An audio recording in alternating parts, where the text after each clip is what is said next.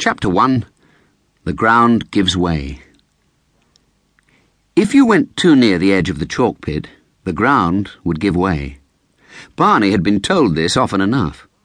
Everybody had told him, his grandmother every time he came to stay with her, his sister every time she wasn't telling him something else. Barney had a feeling somewhere in his middle that it was probably true about the ground giving way, but still there was a difference between being told and seeing it happen. And today was one of those grey days when there was nothing to do, nothing to play, and nowhere to go. Except to the chalk pit, the dump. Barney got through the rickety fence and went to the edge of the pit. This had been the side of a hill once, he told himself. Men had come to dig away chalk and left this huge hole in the earth. He thought of all the sticks of chalk they must have made, and all the blackboards in all the schools they must have written on. They must have dug and dug for hundreds of years, and then they got tired of digging, or somebody told them to stop before they dug away all the hill. And now they did not know what to do with this empty hole, and they were trying to fill it up again. Anything people didn't want they threw into the bottom of the pit. He crawled through the rough grass and peered over.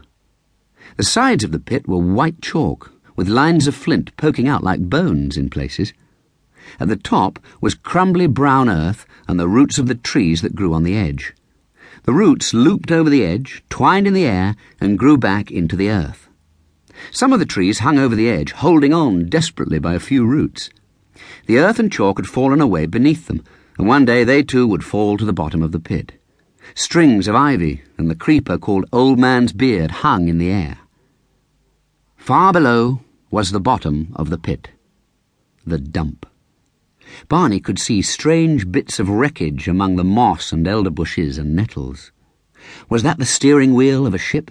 The tail of an aeroplane? At least there was a real bicycle. Barney felt sure he could make it go if only he could get at it. They didn't let him have a bicycle. Barney wished he was at the bottom of the pit.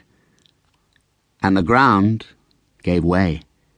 Barney felt his head going down and his feet going up. There was a rattle of falling earth beneath him. Then he was falling, still clutching the clump of grass that was falling with him. This is what it's like when the ground gives way, thought Barney.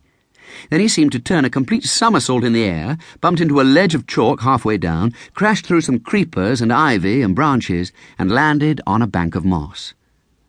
His thoughts did those funny things they do when you bump your head, and you suddenly find yourself thinking about what you had for dinner last Tuesday, all mixed up with 7 times 6. Barney lay with his eyes shut, waiting for his thoughts to stop being mixed up. Then